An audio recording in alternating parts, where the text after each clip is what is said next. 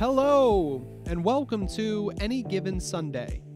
This is our weekly Dynasty podcast, in which we'll be discussing upcoming matchups, exciting things occurring, breaking down trades, discussing the draft, and anything else that we decide to. Every week, an owner of one of our Dynasty teams will join me on an interview, and we'll discuss anything from who they're playing that week, or any major matchups, breaking down any controversial decisions, and of course, talking more trash than we probably should.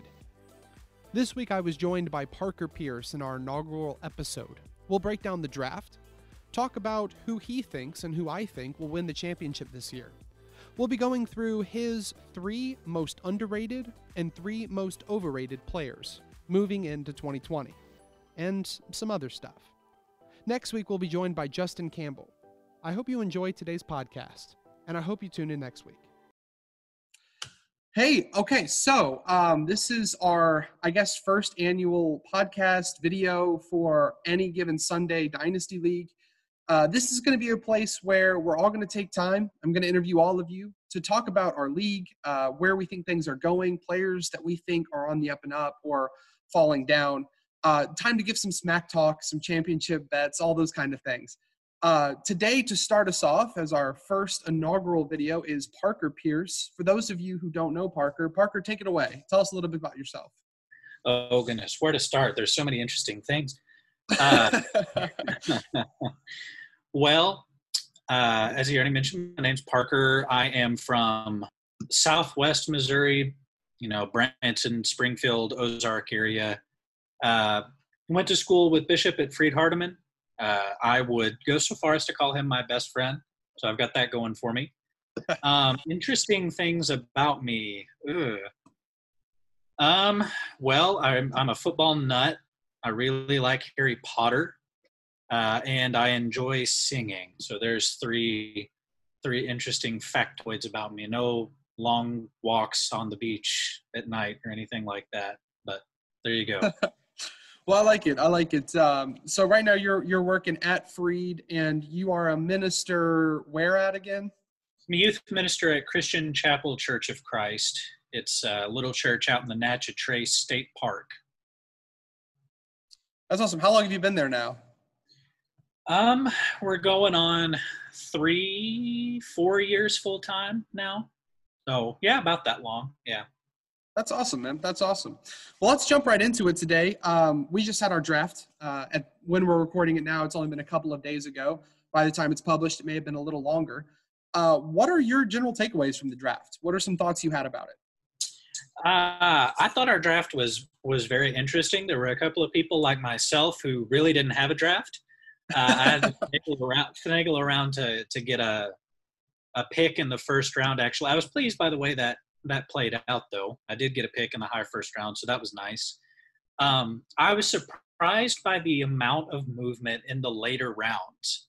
It felt like we had 3 or 4 Bill Belichicks wheeling and dealing to get those last couple of late round picks. I was surprised by that because, and maybe it's because I just don't understand a whole lot about the incoming rookies.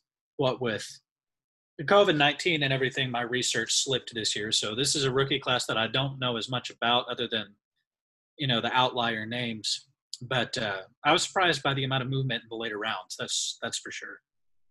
Well, I'm not going to lie. I have a bone to pick with you. I was looking at trading up to get Cam Akers, who I believe to be the second best running back in the draft, even over Jonathan Taylor and others. But you set a premium on how to trade into a top 5 pick by your trading of Le'Veon Bell. Yeah. From that point on, I had all these trades mocked up for I was going to get rid of a wide receiver 3 and see if I could move some picks. And then you come out of the gate and are like, bang, Le'Veon. My brother-in-law is sitting on my patio with me as we're doing this draft. He's in our league.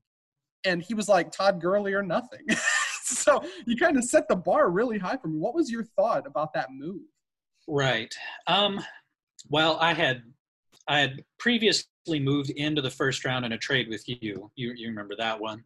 But I had my eye on Jonathan Taylor pretty much from the beginning. I wasn't picky between him and, Hilaire, who wound up going to the Chiefs.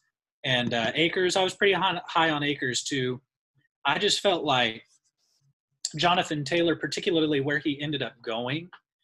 See, the reason that I was low on Le'Veon Bell, I traded for Le'Veon Bell last year, and I was really disappointed by the season that he had. And I don't think it was as much to do with him as it was to do with the line that he was running behind. And New York really didn't do anything in the offseason to change the way that I felt about their offensive line. And so I don't feel like the Jets offense is going to take, any big steps forward. And I figured, well, I'll package Le'Veon and this first rounder that I've got here and move up and take this rookie that I know for a fact is going to be running behind probably the best offensive line in the AFC, if not the entire NFL. The Cowboys always have a pretty good offensive line. But I'm very, very high on that Colts offensive line. And they've got a little bit of a question mark at quarterback. So the running game continues to be a big way that they move the ball. And even with Marlon Mack there, I feel like he's probably on his way out. And Jonathan Taylor might take over the workhorse load there. So that was my thinking behind that trade. Get rid of Le'Veon, who's in a very bad situation team-wise in the AFC East with the Jets, and pick up a running back that, while unproven, is going to be running behind a very, very solid offensive line. I think your assessment there is fair. I think Jonathan Taylor, out of all the running backs in this draft, at least has the prestige, the look, a feel about him that he could be a legitimate top starter. Other than that, how did you think the draft went? Was there any interesting picks or things that stood out to you, trades or whatever? Your father taking Keyshawn Vaughn when he did, that was surprising. I feel like there was a quarterback that came out very early. I forget who it was exactly, but I remember Joe Burrow. Yeah, he came out earlier than I was anticipating him coming out, because in a league as small as ours, quarterback is not necessarily the spot that people need a player, right? So I was just surprised to see him come out as early as he did. But other than that, I mean, there were a couple of picks here and there. Like I've already mentioned, Keyshawn Vaughn came out early, and Burrow came out early, but I wasn't really the thing I was the most surprised about was just the amount of movement and wheeling and dealing that came out in the later rounds of that draft. Just to round out our conversation on this, you went 505. You picked up Tyler Johnson, wide receiver for the Tampa Bay Buccaneers. That touchdown threat for, in particular, Tom Brady. And then DJ Dallas, kind of your flyer pick there at the end of the draft at 507. This is your chance to pick a bone with me if you want to. My draft grade for you was a B+. That puts you in higher tier than others. And I thought, all in all, it was hard to grade your draft looking at your roster with your all as with it your was, draft picks. Yeah, because it was really one pick and then two flyers.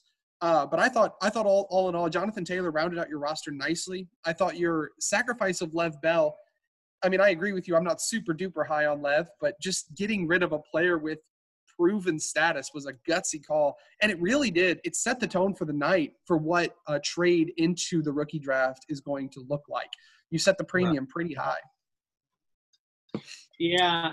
And, going back to that trade, I felt like running back was perhaps the one position where I could afford to take some risks. Yeah. I've got Alvin Kamara. I've got Ezekiel Elliott.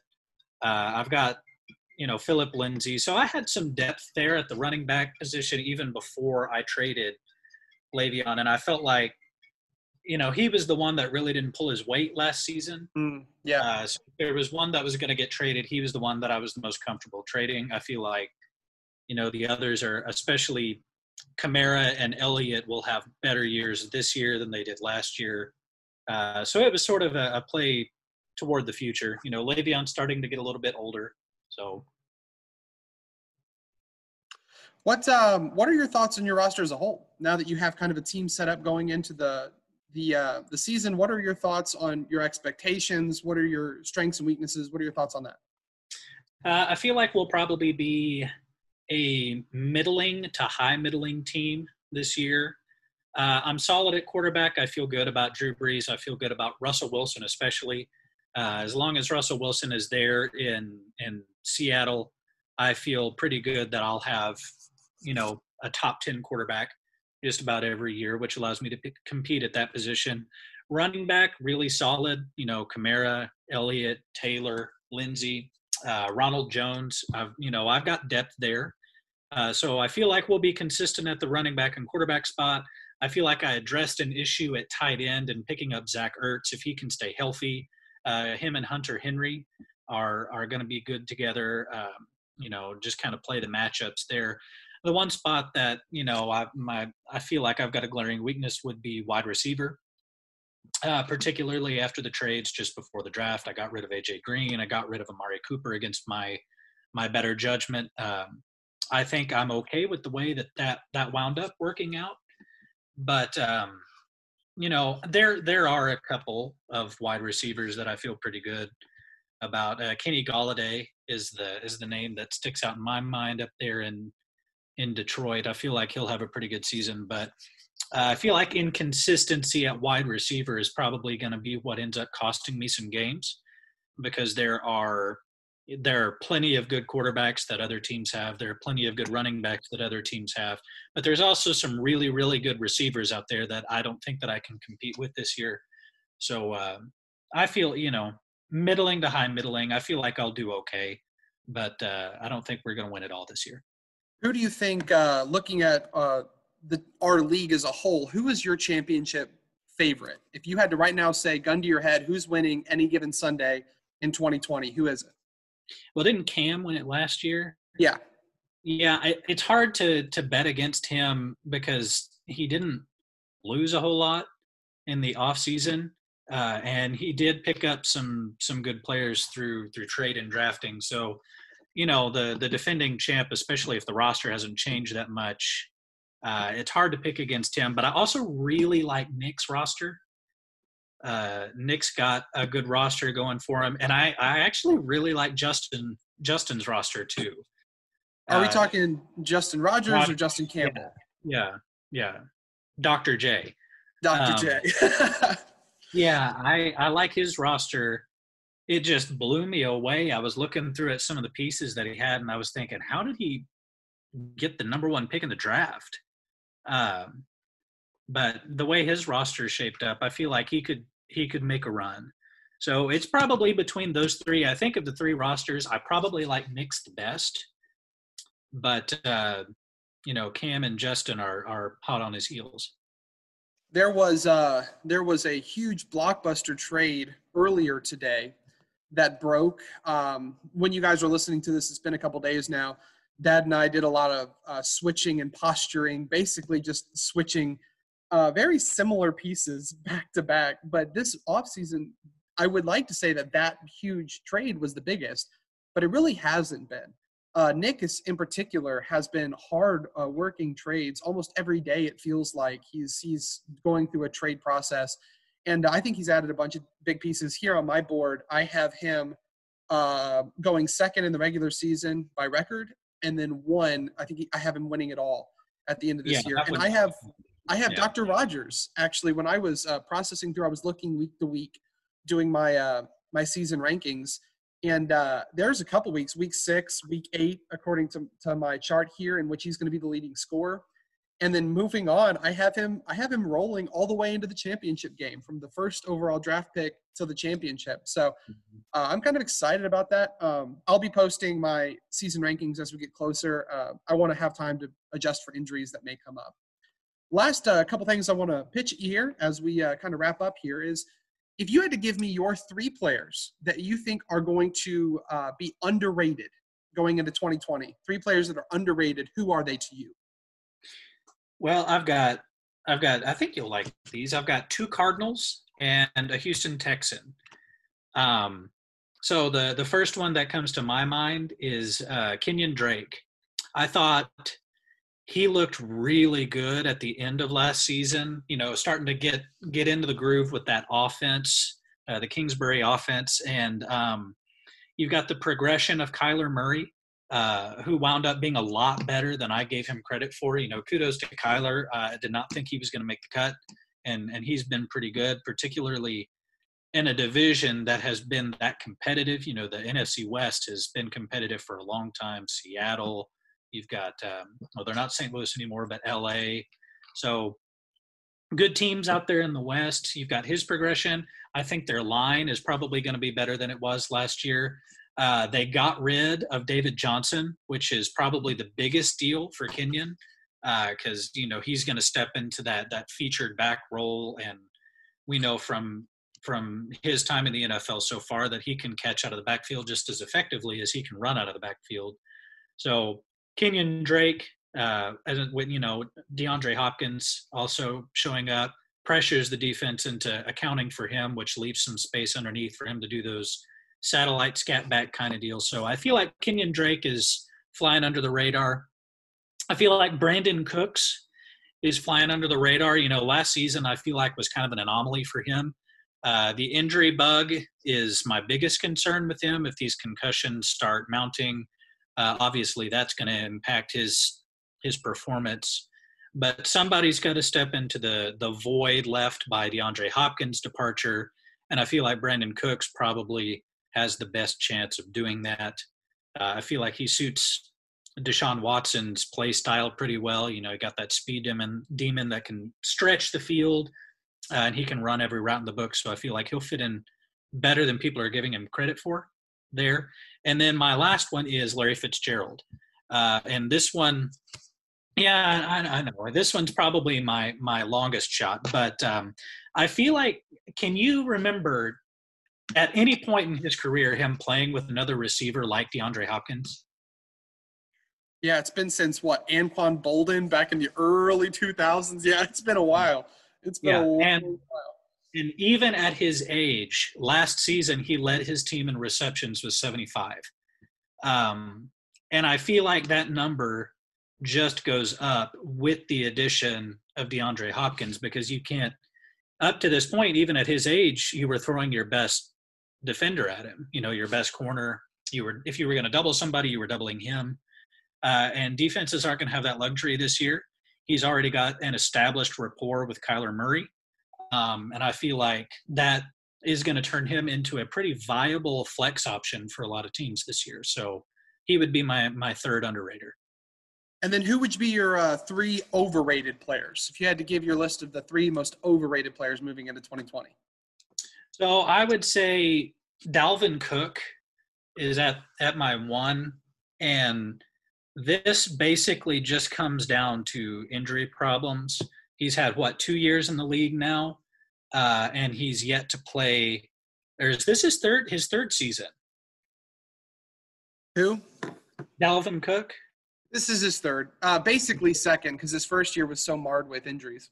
Yeah, and he's yet to play a full season in the NFL, and that just kind of raises my eyebrow. He was a beast, especially in the early half of last season, but those numbers tapered off pretty precipitously towards the end of the season, and I feel like his value probably he's probably a little overvalued right now, just based on that. The injury thing always raised my eyebrows out. Number two, I'm probably going to get a lot of flack for this, but it's for a lot of the same reasons, even though it's kind of unfounded right now. But Lamar Jackson is my number two guy. That's overvalued, but this is really in the scope of it being a dynasty style league. When you've got to look, when you're not just playing to win this season, but you're looking into the future, his play style lends itself to injury. All of that running out of the backfield, it just takes one bad hit, one bad slip. You don't get your footing right. Somebody blows a block. There's just so many things that can go wrong with that. And I feel like, it may not happen this year, but in the near future, something's going to happen to hamper his legs and his ability to win a game and post big numbers just on the strength of his arm. I feel like that is very much in question. So Lamar Jackson would be my 2 guy. And then coming in at number 3, I've got Devin Singletary out in Buffalo. Did you know, this was, when I was researching this, did you know that 9 of Buffalo's 13 rushing touchdowns were from Josh Allen last year? They only had 13, and Josh Allen was 9 of them. Josh Allen also had more red zone carries and more goal line carries than Devin Singletary. And even with the departure of Frank Gore, you would think that that his value would sort of go up. There's one less back to share the load. But then they turned around and they drafted, what is his name, Zach Moss? Yep. I think is the young back that they drafted. And red zone carries and, being the bull down there in the China shop, that is what Zach Moss did in college. That's sort of his MO, as being that battering ram. So I feel like that probably pretty negatively impacts Singletary's value. Between the 20s, he might be the featured back. He might get a lot of yards. But in a league where your running back points come from touchdowns, I feel like he's probably a little bit overvalued. Well, it's funny you say that. My dad has had a man crush on Zach Moss. He has loved that prospect. Buffalo's running game really does go through Josh Allen, in particular in the touchdown numbers, like you mentioned. But one thing that also fascinates me is in red zone targets, Devin Singletary wasn't even their second go-to running back. Josh Allen was. It was Frank Gore and then Josh Allen. With the addition of Zach Moss, I think he still loses that. He may take a step forward in his efficiency, but I'm not so sure the volume is going to be there for him, especially with this up-and-coming rookie. And I'm just not so convinced. I think that's a solid list, man. I really do. Week 1, your matchup is against Jay Riggedy. It's Dr. J. I have you winning a squeaker by 3.5 points. You got me a win. I do have you winning. I think right now, as his roster stands, I don't think Clyde Edwards-Helaire is going to be a viable play week 1. I think he's going to really catch fire midway through the season. I'll be honest. You were talking about your wide receivers. You have some solid wide receivers set, but your running backs are terrifying. I mean, whenever you can pitch Alvin Kamara and Ezekiel Elliott as your 1-2 punch and still have the depth at the position. I'm looking here at your flex. You have at flex 2 Phillip Lindsay and Jonathan Taylor on the bench, Ronald Jones on the bench. I think a lot of these guys are going to have viable flex play throughout the season. So good luck to you and good luck for your upcoming season. I hope that you perform higher than your middling expectation. Well, I hope so too. Yeah.